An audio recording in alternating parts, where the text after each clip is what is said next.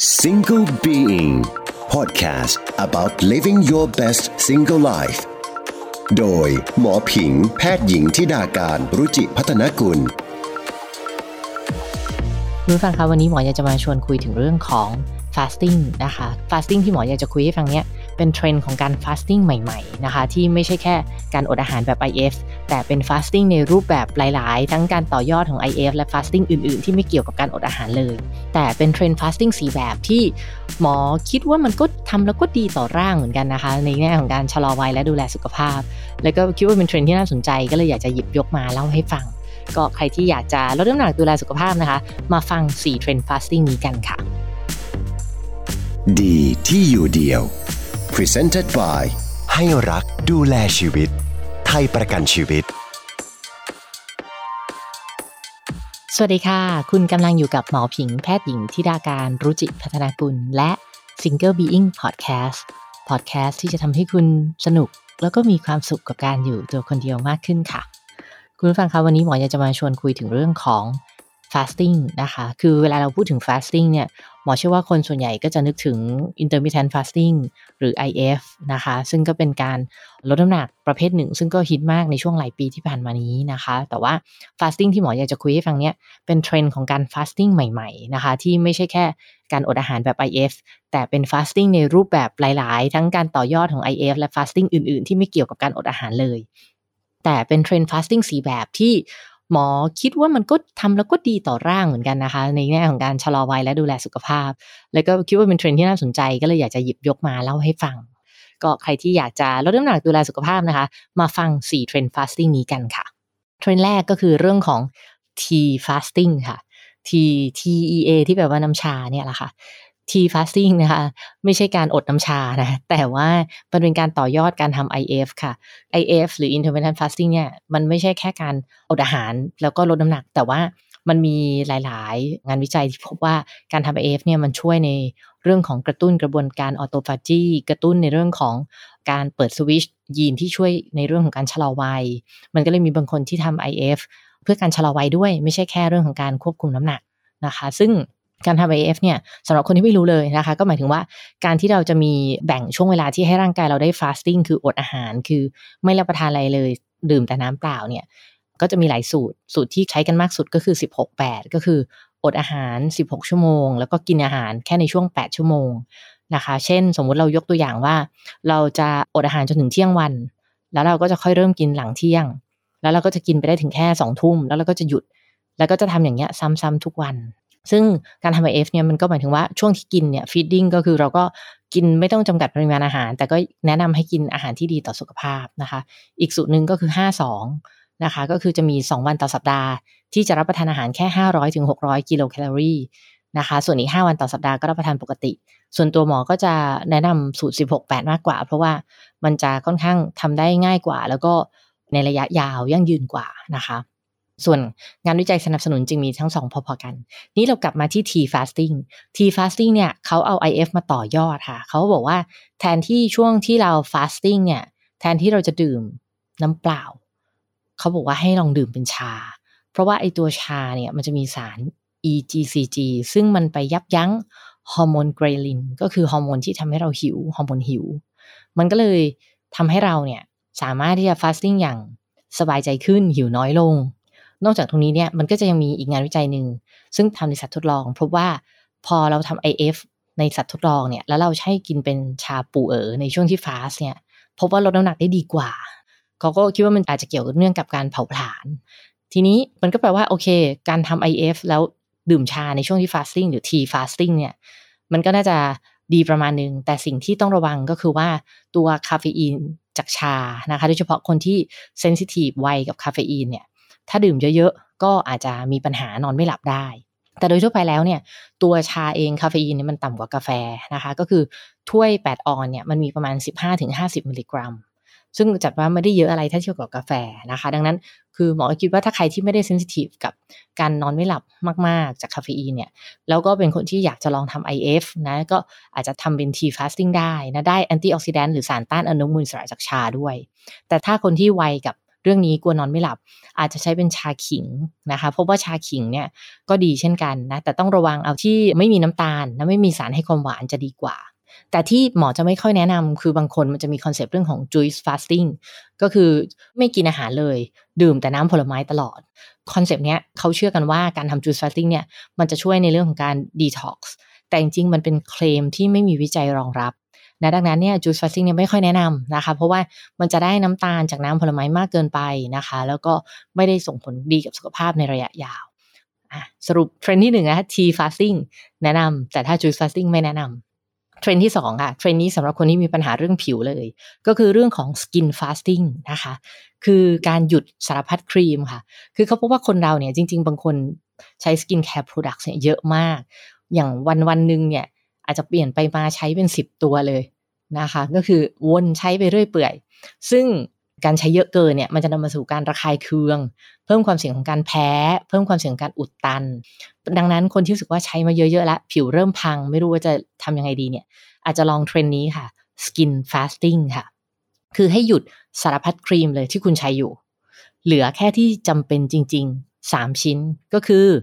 cleanser ใช้ล้างหน้า moisturizer ให้ความชุ่มชื้นผิว sunscreen กันแดดสำหรับตอนเช้าตอนเย็นก็คือแค่คลีนแล้วก็มอยส์เจอร์แค่นั้นใช้แค่นี้ไปก่อนนะคะเป็นการทำสกินฟาสติ้งพวกเซรั่มน้ำตบอะไรหยุดไปก่อนเลยคือโดยคอนเซปต์ของสกินฟาสติ้งเนี่ยมันมาจากการเชื่อที่ว่าสกินมินิมอลลิซึมหรือสกินนิมอลลิซึมนะเป็นคำรวมที่บอกว่า less is more สำหรับผิวของคนเราก็คือบางครั้งการใช้น้อยการทาน้อย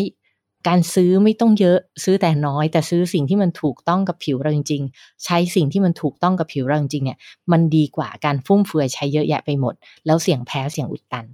ดังนั้นเนี่ยคนที่มีปัญหาผิวแพ้ระคายเคืองงงเครื่องสำอางไปหมดอุดตัน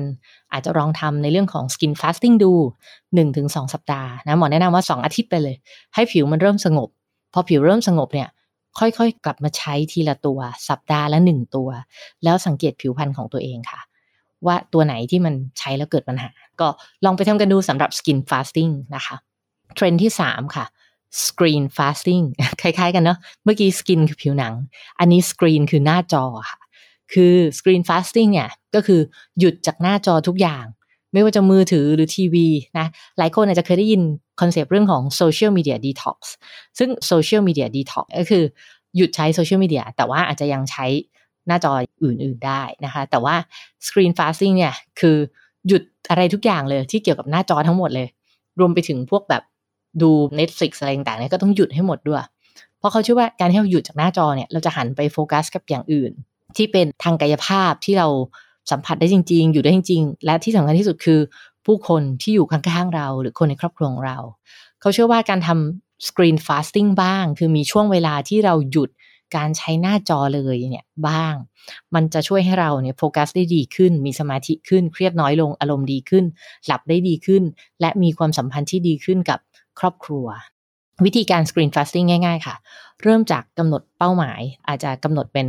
ช่วงเวลาก่อนนะคะเช่น1 ชั่วโมงก่อนนอนเริ่มต้นง่ายๆเลยแล้วก็ค่อยๆขยายเป็น2 ชั่วโมงก่อนนอน3 ชั่วโมงก่อนนอนหรือบางคนอาจจะบอกว่าถนัดเป็นวันเช่นวันอาทิตย์จะเป็นวันที่เราทำ screen fasting นะแล้วเราจะออกไปใช้ชีวิตเลยก็สามารถทำได้หรืออย่างน้อยที่สุดอาจจะทำ screen fasting ตอนกินข้าวค่ะมันจะช่วยให้เรามีสติกับการกินมากขึ้นก็คือเวลาเรากินข้าวไม่ดูจอมือถือไม่ดูโทรทัศน์การที่เราโฟกัสกับการกินมากขึ้นเนี่ยก็จะทำให้เราคุมปริมาณการกินได้ดีขึ้นรับรู้รสชาติของอาหารได้ดีขึ้นแล้วก็จะทำให้เรามีสติกับการกินมากขึ้นนะคะซึ่งจริงในเรื่องนี้หมอเคยพูดถึงการกินแบบมีสติเหมือนกันใน Single Being นี่แหละ EP ที่213เรื่อง Mindful Eating ศิลปะการกินแบบมีสตินะคะใครที่สนใจก็ลองไปฟังกันได้ต่อมาค่ะ fasting สุดท้ายที่อยากจะแนะนำให้ฟังก็คือเรื่องของ words fasting words ที่แปลว่าถ้อยค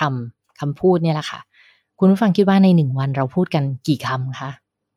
คือบางข้อมูลก็บอกว่า 5,000 บางข้อมูลก็บอกว่า 7,000 ถ้าเราไป Google เนาะซึ่งส่วนใหญ่จะบอกว่าผู้หญิงน่าจะพูดมากกว่าผู้ชายหมอไปดูอันที่มันมีการศึกษาจริงๆเนี่ยมันย้อนกลับไปตั้งแต่ปี 2007 เนี่ยแต่ว่ามันน่าสนใจมันใช้กลุ่มตัวอย่างถึงเกือบ400 คนพบว่าจริงๆผู้หญิงกับผู้ชายพูดพอๆกันนะคะพูดเฉลี่ยประมาณ 16,000 คำต่อวันค่ะซึ่ง เขาพูดว่าการที่เราพูดไปมาตลอดเนี่ยมันทำให้เราเอ็กซ์เพรสตลอดเวลาแต่ว่าเราไม่ได้กลับมาโฟกัสกับตัวเองหรือหยุดนิ่งกับความคิดของตัวเองบ้างมันก็เลยมีคอนเซ็ปต์ที่บอกว่าเราควรจะมีช่วงเวลาที่เราหยุดพูดตั้งใจกับตัวเองที่จะหยุดพูดแล้วฝึกสมาธิโฟกัสทำให้เราเนี่ยโฟกัสได้ดีขึ้นทำให้เราเครียดหรือวิตกกังวลน้อยลงมีความคิดสร้างสรรค์ที่ดีขึ้นนอนหลับที่ดีขึ้นถามว่าการหยุดแล้วตั้งใจเงียบฟังเสียงของความเงียบอยู่กับลมหายใจต้องทำนานแค่ไหนมันจะได้ผลมันฟังดูบางคนอาจจะโหให้หยุดพูดแล้วเงียบเฉยๆไม่ฟังอะไรเลยนี่มันยากเหมือนกันนะงานวิจัยจากวารสาร Mindfulness พบว่าถ้าเราทำ word fasting ประมาณ10นาทีต่อวันติดกัน8สัปดาห์เนี่ยก็น่าจะมีผลอะไรบางอย่างที่ช่วยให้เรามีสมาธิได้ดีขึ้นดังนั้นใครที่รู้สึกว่าวันพูดทั้งวันเลยนะลองตั้งใจทำ word fasting นะหยุดพูดแล้วฟังเสียงของความเงียบอยู่กับลมหายใจดูทำ intermittent silence คือเงียบระยะหนึ่งดูอาจจะเป็น10นาที20นาทีหรือ1ชั่วโมงต่อวันก็ได้แต่หมอเชื่อว่ามันน่าจะทำให้ชีวิตของคุณมันสงบขึ้นค่ะคือส่วนตัวหมอเองหมอเป็นคนเชื่อในความสมดุลนะคะหมอเชื่อว่าอะไรที่มันมากไปก็ไม่ดีอะไรที่มันน้อยไปก็ไม่ดีกินมากไปก็ควรจะมีช่วงเวลาที่อดบ้างคือ fasting บ้างทาครีมมากไปเราก็ควรจะลดบ้างใช้เท่าที่มันจำเป็นติดจอมากไปเราก็ควรจะปิดจอบ้างชีวิตมันก็จะดีขึ้นพูดมากไปนะคะควรฝึกหยุดพูดแล้วอยู่กับความเงียบบ้างนะคะชีวิตก็จะสมดุลขึ้นค่ะก็ดูแลสุขภาพนะคะด้วยความสมดุลแล้วก็ความรักให้รักดูแลชีวิตไปด้วยกันถ้าฟังแล้วชอบถ้าฟังแล้วเห็นด้วยแชร์ให้กับคนที่คุณรักนะคะแล้วก็ถ้าอยากให้หมอพูดคุยอะไรเกี่ยวกับเรื่องการดูแลสุขภาพก็ทวีตมาบอกกันได้ที่ Twitter ธิดาการนะคะหรืออีกช่องทางนึงที่จะติดตามหมอได้ก็คือ TikTok นะคะ ธิดาการ THIDAKARN เวลามีเรื่องราวอะไรสนุกๆหมอก็จะมาเล่าให้ฟังใน TikTok เช่นกันนะคะเป็นช่องทางใหม่ก็ติดตามกันได้ในทุกช่องทางค่ะ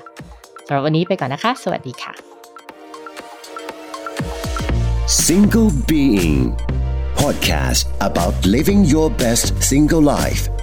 โดยหมอผิงแพทย์หญิงธิดาการรุจิพัฒนกุลดีที่อยู่เดียว Presented by ให้รักดูแลชีวิตไทยประกันชีวิต